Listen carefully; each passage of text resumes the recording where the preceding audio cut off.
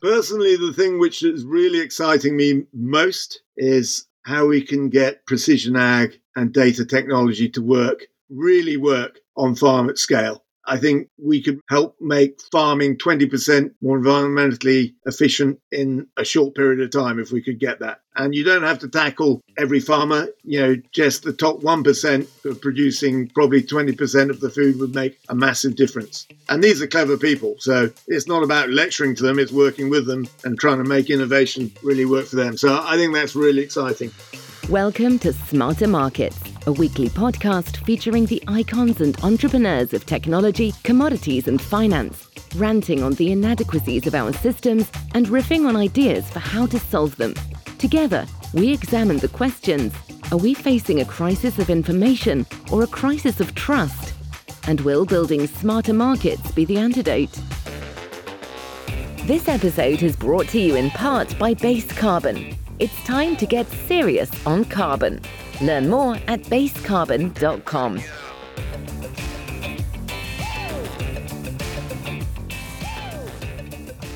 Welcome back to Carbon Frontiers on Smarter Markets. I'm Dave Greely, Chief Economist at Abaxx Technologies. Our guest today is Bruce Tozer. Bruce is former head of environmental markets at JP Morgan and a carbon advisor at Abaxx and Base Carbon, as well as a non-executive director on a number of agribusiness and carbon-related boards. We'll be discussing what's happening on the carbon frontier at the intersection of agriculture, climate, and the environment. Hello, Bruce. Welcome to Smarter Markets. Hi, David. Good to be with you.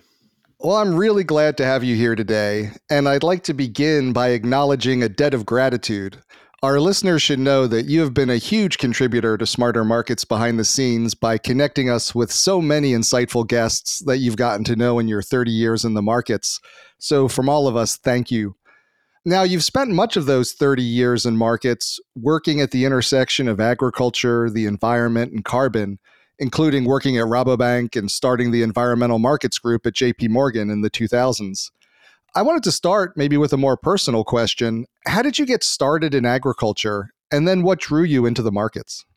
Well, I didn't really have much choice. I grew up on a farm and loved it, but it was really interesting. My father was really self-taught, loved science. We had students from all over the world working on the farm, academics turning up from research stations. We were specialists in seeds. So I had a real sort of grounding in it. And probably today, my parents would be arrested for child labor. But there you go, modern day slavery. But I just grew up with it, really, and it's great. And then I had a chance after school, traveled nearly for 2 years, worked in Australia, New Zealand, traveled through Indonesia, worked on farms in Oregon even. Willamette Valley when it was still producing grass seed and not Pinot Noir. Not wine. And then I went off and did agricultural economics, which was pretty quantitative degree at Newcastle, and then got a master's degree in France at a French Grand École, and ended up working for Danone in marketing. And then by strange coincidence, I ended up running my family farm for 10 years. Really loved that, but got a bit bored. Went to business school in Switzerland and ended up working for Rabobank. And from there, did a series of jobs. Had fantastic experience there in the mid-90s. And really, for someone who'd been on a tractor most of the previous 10 years, I got given opportunities I'd seen nowhere else. So I went to Asia for them, ran a project finance business doing really exciting agribusiness projects in Indonesia, Vietnam, China, Australia, and then ended up coming back to London, running the commodity finance business and a small derivatives business. So that's how I got into it. And then I ended up going to JP Morgan to do structured finance in commodities just as carbon was happening. And people kind of worked out that carbon was going to trade like OTC derivatives, illiquid derivatives did for ags. And the projects were going to look quite like the risk we were doing in agribusiness project finance. So small projects, non-recourse, high risk, illiquid countries with lots of problems that you can't put on spreadsheets. So that's sort of my journey to where I got to. That's great. Well, we're glad you got to hear. And one thing I wanted to dive into with you today is, we spend a lot of time on the podcast in this series discussing the role of energy and fossil fuels in carbon emissions. But as you said, you've been much more focused on the role of agriculture. So maybe my first question to you is, why is the agriculture and the food sector important in the mission to significantly reduce carbon emissions and achieve net zero? Well, it's pretty simple, David. The best estimates for food sector and the agri growing sectors are probably the 2/3 of it, is somewhere between 30 and 34% of total emissions come from agriculture and food. So you just can't solve this problem without working out how to grow and produce and consume food more carbon efficiently than we currently are doing. And food sector and farming by itself will probably never be able to get to net zero by itself. So it's critical. And it's a challenging sector because it's very fragmented and it's very idiosyncratic and it's very policy driven country by country. There's more interference in agriculture by government than probably any other sector. So it's a fascinating one. And probably more interference because it's the most important. Well, I think people, if they understood how important food and agriculture is to China, it's their number one priority. Food security and getting that right. And very, very few people in the West actually understand what China's doing and what its food policy is. But it's critical. So, yeah. And if you go back, it's really interesting. You go back to the early 2000s when, the first real hit at carbon came through and we started pricing it and thinking about it seriously. McKinsey's produced a carbon abatement curve, which showed what was the marginal cost of abatement for various different things, starting with energy efficiency, which is the easiest and least cost. In fact, you save money, but never gets done. And take it all the way down to carbon capture and storage, which is the most expensive. No one yet has produced the carbon abatement curve for agriculture. You look at the sectors and look at what are the abatement costs in dairy. What's the lowest cost ones? What should we go for? And that's what the transition is going to look like. Right. I'd love to get back to that on you. But first, I wanted to ask you, the agricultural industry is different from the fossil fuel industry in that it both affects the climate and it's affected by it. And I was curious, how has the ESG push to net zero, as well as climate change itself, been impacting the agricultural sector and those who are financing it? Well, the debate's been going on a long time. And it was, like many things, was at the margin for a long time. I got involved when I was farming back in 1991 with an organization called LEAF, Linking Environment and Farming. And it was trying to demonstrate you could be environmentally much more impactful and responsible and yet use modern science responsibly and well. And we were one of the first demonstration farms. That organization was run by a brilliant girl called Caroline Drummond. She grew it to work in agriculture in 30 countries. Tesco's, the supermarket, now uses the LEAF mark for 14,000 horticultural suppliers. And she basically was doing regenerative agriculture before anyone coined the term regenerative agriculture. And it went from, guys, you're crazy. You're not quite like the organic fringe, but, we're here to produce food, not the rest, to actually, this really makes sense. And what we demonstrated is by adopting better rotations, farming at the margin, and using environmental corridors, you could actually produce higher gross margins and more profit.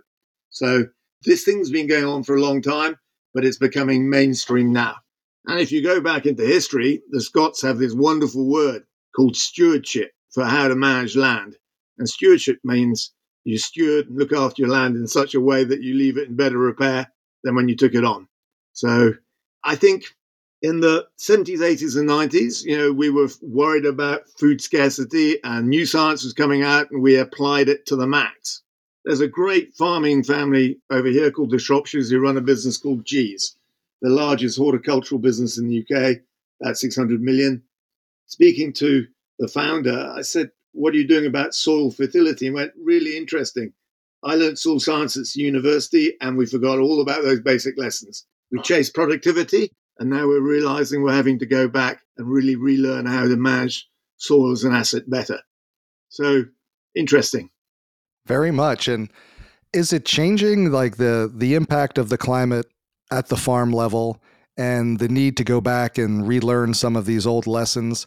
Is it changing the financing need that the agricultural sector faces? Yeah, well, I think what you're seeing, and it's not just in farming, but we're seeing more extreme weather events, more volatility. So you get extreme spikes of heat, and they may not last for a whole drought, but the extreme, can really affect you badly if it's at flowering or late frosts or really, really heavy rainfall, torrential rainfall. So what does this mean in terms of agriculture? It means you've got more risk. And more risk means that you can be wiped out, a crop can be wiped out. So what I think it means, and I see it in some of the businesses I'm on the board of, that you'll have to have more equity and a bigger cushion. Farming is already very sensitive to debt, but when you put in weather events and volatility that can destroy a lot of your annual cash flow in 2 days, then it means there's even less margin for error. What it means for the finances of agriculture, really interesting. So one of my old friends from Rabo is now CFO, and he has led their work on Task Force for Climate Disclosure. Now, Rabo's got one of the biggest agri and primary food portfolios in the world, billions. And what they're finding is what is no surprise, really. Their carbon disclosure concentration is as high as if you're a massive hydrocarbon bank. There's a real carbon exposure, and they're going to have to work, and they are working with their customers to work out how to reduce that. And it's pretty acute in their domestic market because they import a lot of soy and corn and inputs to produce very intensive livestock, who then export a lot of manure and a lot of nitrates. So their core constituents are suffering as they try to get to grips with that. But their big finances in America of dairy, pork, poultry, and arable crops, right? And the biggest contributor to agricultural emissions is N2O release from nitrates, from nitrogen. So this is a big issue, but it's also a big opportunity, an exciting one. I mean, I can tell you, if you want, a couple of anecdotes about businesses I'm working with where we suddenly realized over the last 3 to 4 years, as we map our scope 1, 2, and 3 emissions, that we dramatically reduced our emissions without even really seeking to do so, but just by implementing better practices. Oh, could you give an example of that? I'll give you 2. So I'm on the board of a plantations business called MP Evans. It's London listed. We grow the very essential crop, palm oil, in Indonesia, and we've probably got the most sustainable production team in the country. And we've reduced our emissions, scope 3 emissions, dramatically over the last 5 years by simply doing one thing. Palm oil mills, which crush the palm fruit and turn it into CPO oil, give off a lot of waste stream. And what we've done is captured the waste stream into biogas and turned it into methane, which we burn off and flare. So we're not releasing methane into the air, we're capturing it and turning it into electricity. And we're substituting electricity, which came off the grid, which is coal-fired, for renewable energy. That's had a massive impact just by itself. So also taking where we were sending fruit to be processed by somebody else, without that, our scope 3 emissions were really high. Bringing those plants back and investing in bringing the plants onto farm has meant that they become scope 2 emissions and they're much lower. So this is using existing technology and using it really well and being efficient. And what we then use is the waste streams which come out of biomethane unit are then put back on the plantations as compost. So these are things we're doing. And then I work with a company called Haygrove, which is a soft fruit company. So we grow blueberries, strawberries, raspberries, blackberries, cherries in UK, South Africa, China, and Portugal. And we sell technology to 30 countries. And we've reduced our emissions by 60% in the last 5 years. We've absolutely footprinted everything, scope 1, 2, and 3. And we've offset the residuals. So when we fly fruit around the world, actually we found the emissions which come from that were very, very low relative to growing stuff in greenhouses. Biggest reduction we made was we have some glass houses in South Wales, which we took over from tomato producers, and we substituted gas, thank goodness we did at the time, for biomass burners, and we were taking locally offcuts from forests in Wales to fire them up. That reduced our emissions by about 40% just doing that.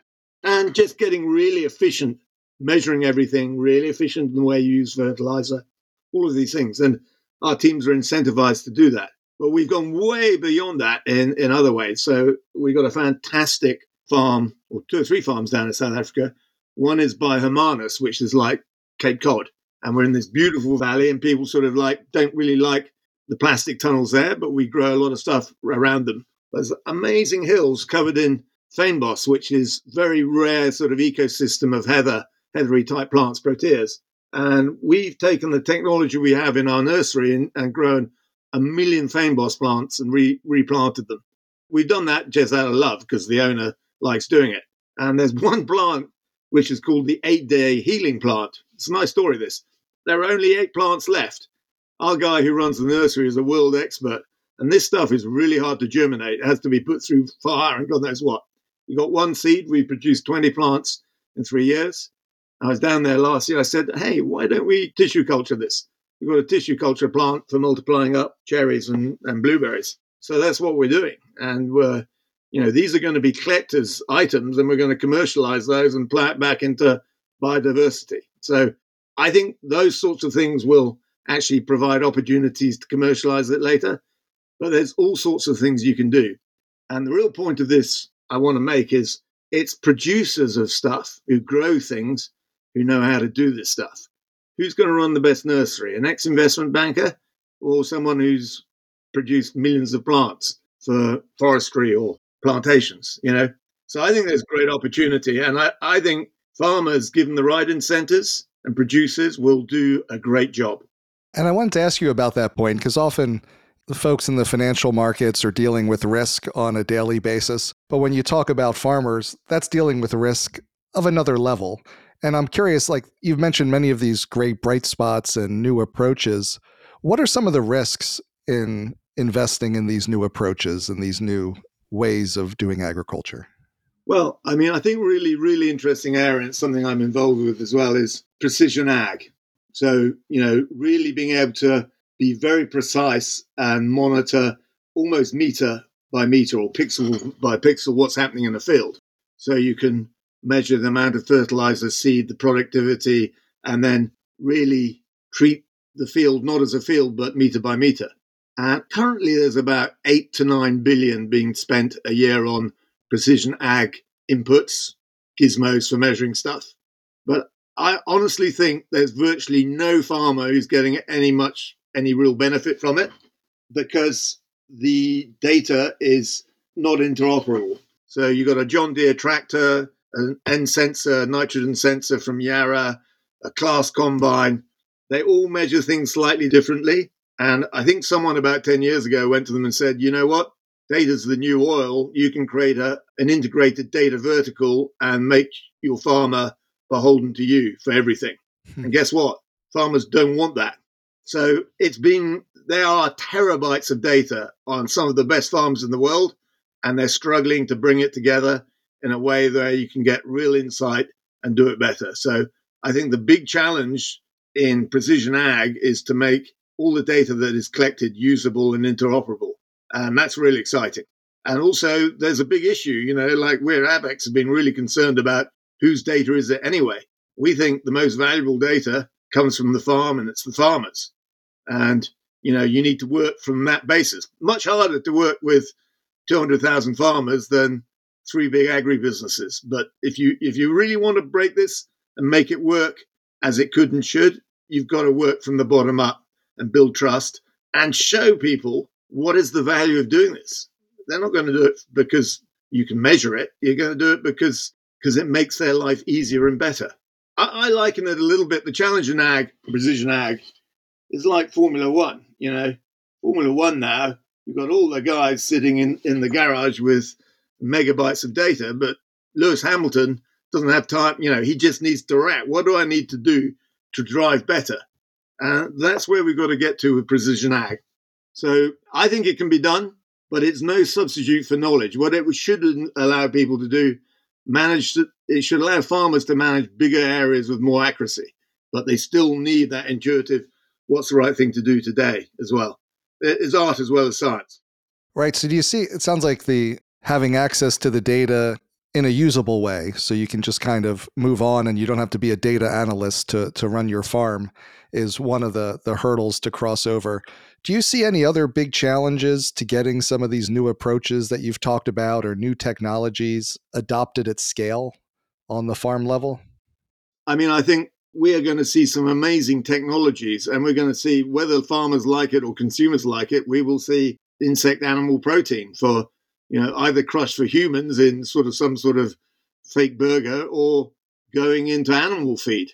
And people are really working out how to scale that up. We're seeing meat being grown in the laboratories. Whether or not it really replaces broad scale beef farming, I don't know, but the emissions should be a lot lower. So there's all sorts of technologies coming, and some of them won't require many farmers, but the ones where it requires farmers to adopt and implement, it takes a bit of time.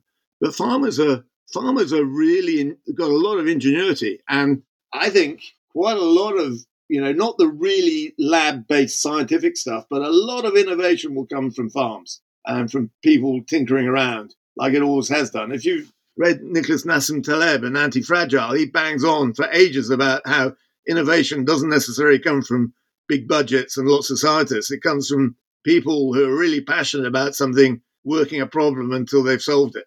And I think there's tremendous scope. I'd like to see both things. Good science from universities, good innovation, and farmers really encouraged to be citizen scientists on their farms. And where do you see the balance of that innovation in agriculture coming from now? Is it more of that top down coming from the big corporations and the research universities, or bottoms up from the farm? It's both. I mean, I think what I've seen, like this soft fruit business, my friend Angus, he started with nothing, right? Absolutely nothing, and has grown a big business.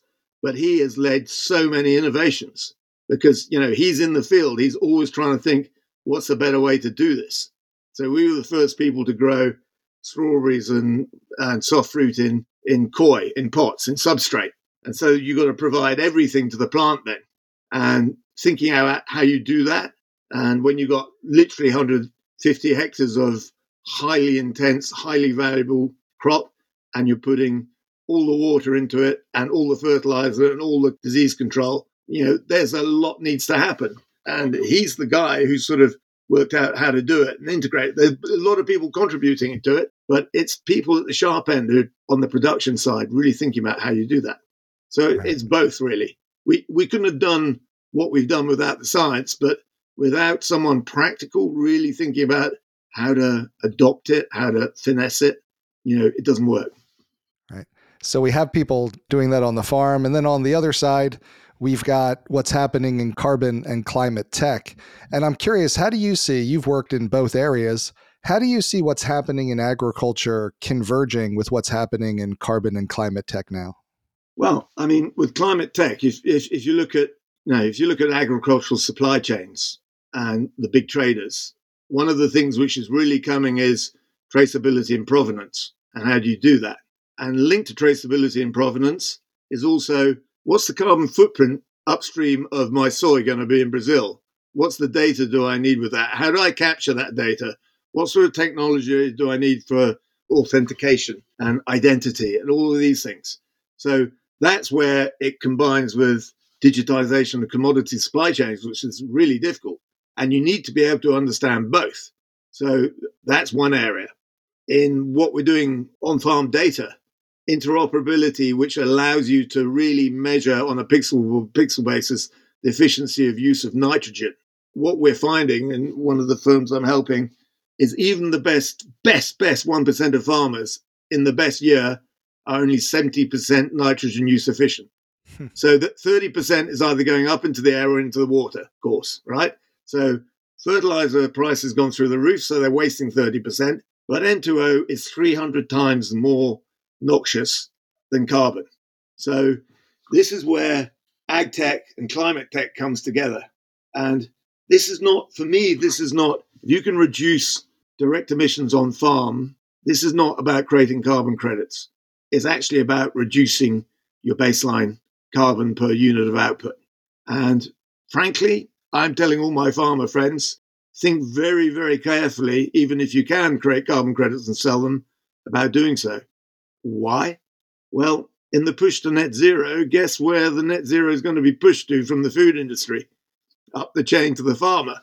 So if you sold your carbon credits today for $10 a ton, but in 5 years' time, the end guy down the chain says, I want net zero supplied commodities, you could be more short than you would be, but it may be $100 a ton. So, I mean, the real game for me is to understand your baseline, understand what methodologies, technologies you can apply to reduce carbon use, to improve soil fertility and carbon in soil. But it's not necessarily about creating tradable carbon credits out of agriculture. And that's interesting. As you said, the farmer is kind of naturally short carbon in that they're a net emitter. And so I guess you would say, do you see when you say this, when you tell this to other farmers, are they trying to access carbon financing at the farm level? Well, it depends what country you're in. Rabo is doing some great work in Africa with a little initiative called Acorn, where they're helping small-scale farmers through regional banks they have shares in there to sequester carbon, and it makes a real difference to their livelihood. Australia has implemented a carbon farming government scheme, and I think it's about 500 million a year, which is, it's sizable, it's not huge. And farmers are sequestering carbon for the Australian government, partly, or to sell into the market. This is a really interesting thing because about 3 or 4 years ago, we looked at it carefully, a friend and I, and it looks like if you pay farmers to reduce carbon and provide environmental services, it doesn't necessarily count as a production subsidy under WTO rules. It doesn't distort trade in the trade of grains or whatever.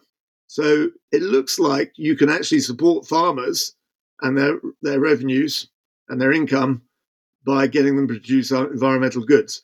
Actually, before this discussion, I Googled up and I saw there is a work stream in WTO looking at this whole issue. So when you start moving these things around, it becomes some interesting knock-on effects. And one of the knock-on effects of the carbon farming scheme in Australia is the most unproductive land out in the boondocks, which is $20 an acre and produces a lot of scrub and very extensive cattle, is now worth $100 an acre if you just take the cattle off and leave it to grow scrub. And so that's causing some problems for people and inflating land prices. In the UK, where we have peat carbon schemes for restoration of peat bogs in extensive areas of Scotland, one guy bought a grouse moor 5 years ago for $3 million, and an insurance company paid him $33 million 18 months ago to buy it for carbon restoration. I mean, everybody thinks it's a bit bonkers, and they must have. I'd love to see what carbon price they plug in their spreadsheet. But what I'm saying is carbon and reforestation, agroforestry in marginal areas of Britain has made marginal ground as valuable, if not more valuable, than grade one agricultural land. So carbon and carbon economics is changing a lot of relative values. Fascinating stuff. And it's very fascinating, the point about how, governments could subsidize their own farmers, their own agricultural sector, which governments often like to do, and they could do that without violating WTO rules, potentially. Well, that's what it seems like. I wouldn't say but it seems like there's a possibility that could be the case. Right. And in a way, it sort of makes sense. If for your NDC of your country, you can encourage your farmers to actually improve the environment, become more productive, because if you improve soil fertility, you increase your resilience and improve your resilience of your agriculture, and you can count it towards your NDC reduction and keep farmers who can be quite querulous at times, particularly in France, if they don't like things, a bit happier, then why not? So I think there's going to be a really interesting 10 to 20 years now where countries and policymakers and governments work out how to reward farmers for environmental goods that make sense, but they're still productive.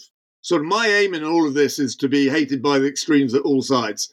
People who say it's got to be all rewilding, all back to nature, and don't care about farming, and people who say it's got to be, the most productive science, and we throw everything at it without worrying about environment. If I'm being disliked by both ends of the argument, I think I'm just about in the right place, because saying it's either or is really a false dichotomy.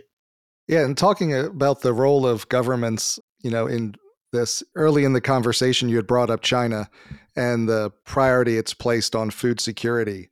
How do you see China's relationship with its agricultural sector relative to what you see in the West or Australia? I mean, we grow soft fruit there. Driscoll's, which is a massive US, great world-class company, big producers there as well. And what you're seeing is they're zoning land soft fruit is not considered a priority. You have to struggle to get permission to convert land into soft fruit. They are absolutely now trying to protect their core land asset for base commodities. They run the biggest strategic stockpile of commodities in the world, massive amounts of corn and soy. And when the Ukrainian war happened and there was a real problem with shortages, I think it was suggested to them that maybe they could release some of their stockpile. No way. And no one really knows how much that is. But they are incenting investment in agriculture highly, but there's a real problem with labor, right? Agriculture, anything which is labor intensive, is really struggling all around the world. No one wants to do that work anymore. So that's a bit of a challenge. And they're investing along the Silk Road. So you will see a lot more stuff happening in Kazakhstan and Uzbekistan, which goes back both into Russia and comes into China. So they're looking for ways they can secure food supplies close to their frontiers as well. Yeah.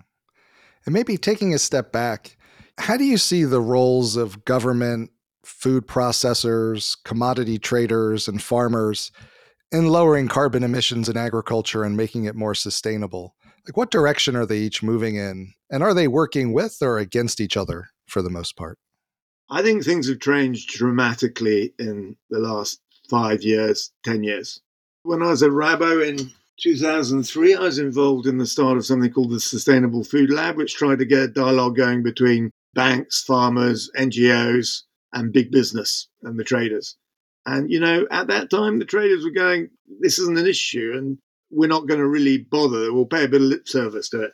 Now they're seeing it. It's really important. There's pressure being put on them from the brand holders and the processors because it's coming from consumers as well. And it's something which has moved from being, well, we're trying to ignore it for as long as possible to actually we have to do it to, no, this can be a really good opportunity for us. And agriculture is really fascinating because of all the commodities, it's a real hourglass. There's millions of producers, a few traders, and a few big processors, and millions of consumers. So if you want to solve this problem, the best place is to work with those companies in the middle. And you can look at them, as some environmentalists do, as being evil, but you need to convert the people who can have the biggest impact. And there's some great people and great resources there. But they need to treat the farmers equitably and really work with them. And that's always a source of tension, right? Yeah, that's always the sticking point, right? In agriculture is the power of the processors who are at that narrow part of the hourglass. What do you think is a way to improve that relationship? Well, my father used to tell a story about his father who was at a market, and the three farmers were talking about a local tradesman who one said he's bloody useless, he never turns up. The other said he's not bad. And my grandfather said, well, he arrives always the next day. And they say, well, that's strange, Henry. Why is that? He said, I threaten them with cash. Now, so what do I mean? I think the supply chain has to be fair to agriculture, and a marketplace is difficult. But at times, I think farmers really feel that if they're hands of what feels like a cartel, it's distressing for them. And so that is where regulation also comes in and competition regulation. So, it's a delicate one. Yeah. And it will always be so, right? But what's interesting in the whole ag thing is the big companies used to have a monopoly of data and information. Now you're sitting on a tractor in Mato Grosso, you can almost have as good information as they've got. So how does that play out in terms of negotiation power? And I was curious, are you seeing more young people get into agriculture these days than maybe when you did? I think it went away for a long time, but I think right now there's new people and new talents and new skills coming in. And quite frankly, people are going, do I want to train up to be a lawyer when AI may take my job out? Whereas, if I'm doing something useful and producing something and I'm working with technology to improve that, I might have a better life. And it's not only people using technology, but the really smart farmers are communicating their own story to consumers as well. They're very active on social media. And, I've got a friend who's an arable farmer. He's got a pedigree Aberdeen Angus herd. and really good genetics. And you would have thought he would be the last person to be posting stuff on Instagram. He's got thousands of followers and he loves it, and he really loves it. So, but I see good young talent coming in. But the real challenge for them is, back in the day, you could start with the sniff of an oily rag. Now, the value of assets, the land, the machinery you need to employ is millions, right? So there's a real barrier to entry in terms of the capital required. Well, getting back to all the behind-the-scenes help you give us, I appreciate you coming out front and having this great conversation. But you are also in the midst of helping me plan a broader podcast series on climate, carbon, and agriculture. And so I was hoping maybe we could finish up today with you giving us a preview of sorts of the topics and discussions that you think will be among the most important for us to try to cover. Well, I really like to there's some great things happening in ag tech, some new funds. Ag tech as a concept sort of arrived about 5 years ago. And there's been quite a lot of investments made, but not many exits, and people are working out what works and what doesn't. But there's some fascinating stuff happening there. So across the whole piece, from precision ag on farm to synthetic meat or grown meat, all of the things we've sort of touched on today, better water use efficiency. So I hope we're going to get 2 or 3 of the leaders in that field to come and talk to us about that and what they see and how that's going to impact climate. I would really like it if we can, and they're very conservative people, but some of the bigger guns from, the big 5, the ABCDs, come and talk about what they're doing and how they see the opportunity. On the finance side, love to get a couple of people from Rabobank who are trying to work out how they're going to price their loans for carbon intensity and what that means and how they're going to work the supply chain. Be great, actually, to have a few farmers on. They're sophisticated people. You've got to understand. They manage, as you say, a lot of risk: production risk, price risk, environmental risk, government risk. There's some great people. So I'd like to get 1 or 2 farmers from different countries come and have a chat with us and just shoot the breeze, really. Oh, I'm looking forward to it. And then maybe one final question for you before you go. People may have gathered over the course of the conversation that you're an entrepreneurial person. So I'm curious, what's most exciting to you out there right now from an investor entrepreneur perspective? Well, personally, or if I was just focused on making money? Maybe both. Can I get both? Personally, the thing which is really exciting me most is how we can get precision ag and data technology to really work on farm at scale. I think we could help make farming 20% more environmentally efficient in a short period of time if we could get that. And you don't have to tackle every farmer, just the top 1% who are producing probably 20% of the food would make a massive difference. And these are clever people. So it's not about lecturing to them, it's working with them and trying to make innovation really work for them. So I think that's really exciting. I think the whole area of nature-based solutions in carbon markets is fantastic, but my God, people don't really know what they're getting into.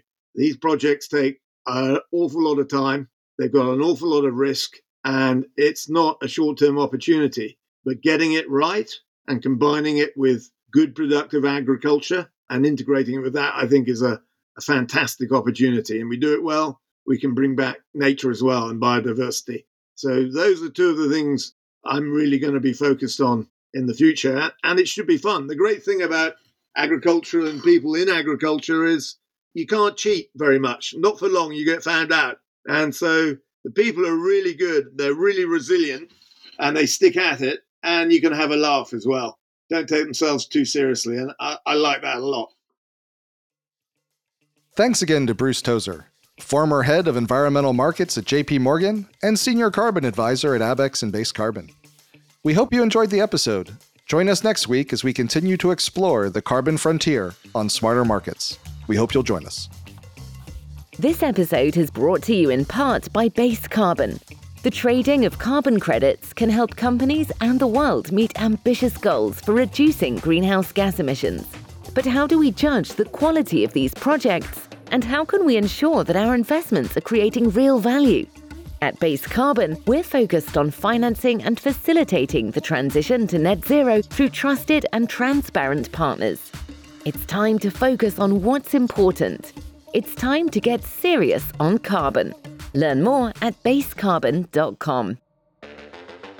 That concludes this week's episode of Smarter Markets by Abaxx. For episode transcripts and additional episode information, including research, editorial, and video content, please visit smartermarkets.media. Please help more people discover the podcast by leaving a review on Apple Podcast, Spotify, YouTube, or your favorite podcast platform. Smarter Markets is presented for informational and entertainment purposes only. The information presented on Smarter Markets should not be construed as investment advice. Always consult a licensed investment professional before making investment decisions. The views and opinions expressed on Smarter Markets are those of the participants and do not necessarily reflect those of the show's hosts or producer.